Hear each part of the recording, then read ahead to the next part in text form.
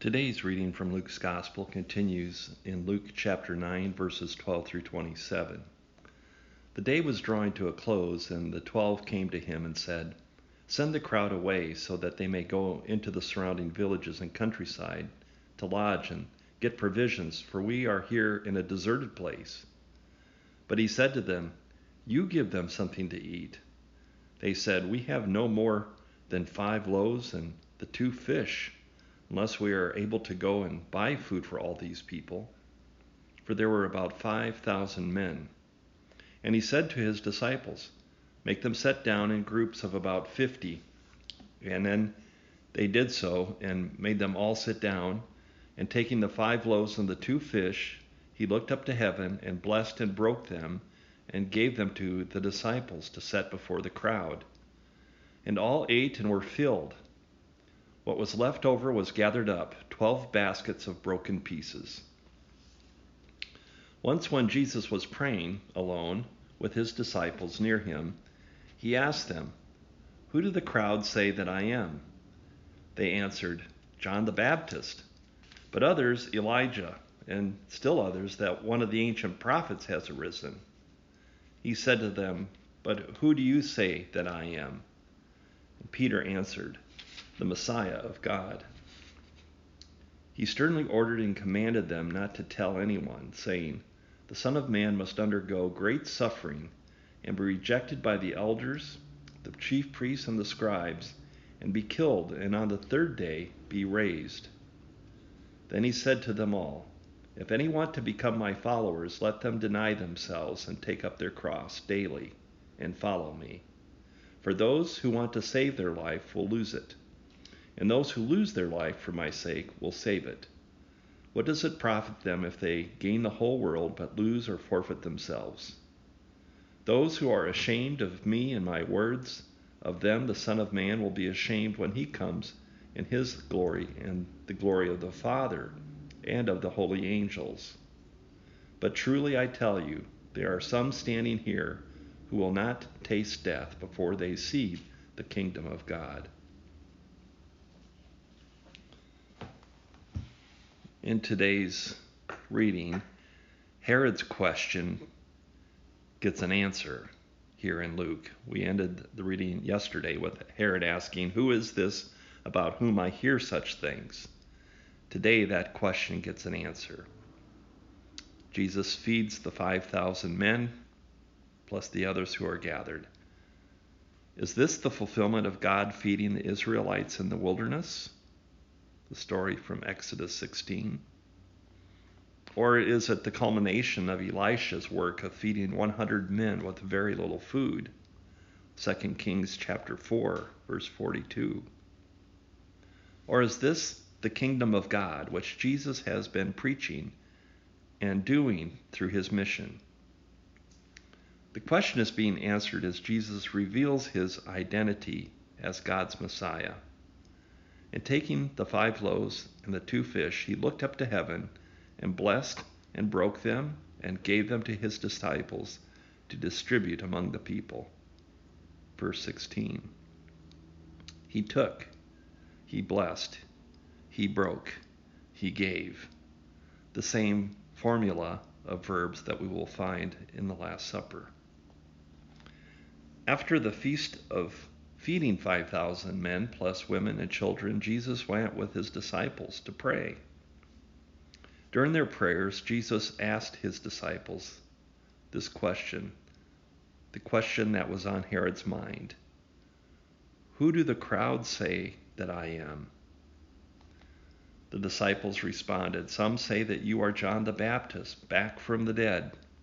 Others say you are one of the ancient prophets who has come back to life." Then Jesus asked the 12, "But who do you say that I am?" And Peter answered, "The Messiah of God." And as the spokesman, we can assume that Peter speaks for the 12, because Jesus orders them all not to tell anyone, for he must first instruct his followers on what this role and this authority will mean for him, what it means for him to be the Messiah of God, his role and authority, and what it will mean for them, his followers, his disciples. God's mission for the Messiah will not conform to anyone else's plan. God's mission for the Messiah is God's plan. After his resurrection, Jesus will show his disciples from Scripture why it was necessary for the Son of Man to suffer and die. And this is perhaps the most demanding question. Not who is this Jesus that we have heard so much about, but why?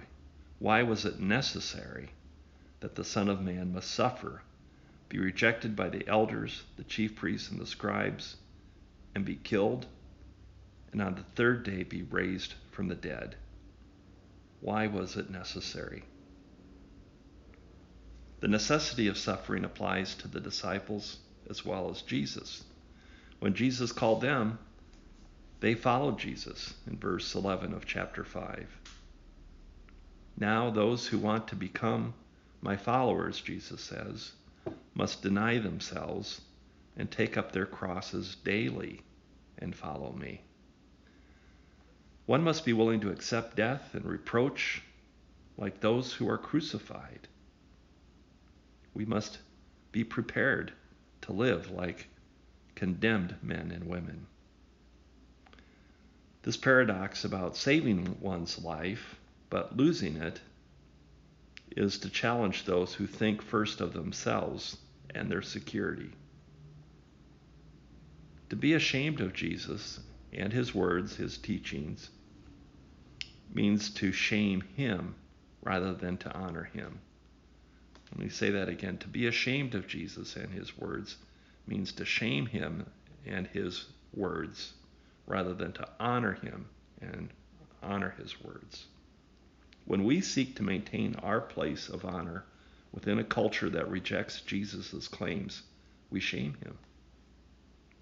Scholars help us to see that in the early Christian circles, one of the ways to understand verse 27 was in respect to that which comes immediately after this reading for today, the Transfiguration. That verse says, "Some standing here will not taste death before they see the kingdom of God." We could say that the kingdom of God has begun to be revealed, but one of the early Christian interpretations was that the reference in verse 27 was actually about the Transfiguration, where the disciples will get a glimpse of Jesus with Moses and Elijah, these great prophets that people have thought he was. But they will see that not only is he the fulfillment of these prophets, but that he is much more as the Messiah of God. As we reflect on these words for today, one of the things that comes clear to me is that this is about Jesus' identity as the Messiah and the necessity of God sending the Messiah for our sake, for your sake, and for mine. That is the good news here, that Jesus came out of necessity for you. May God bless your reflection on this devotion. May God bless your day.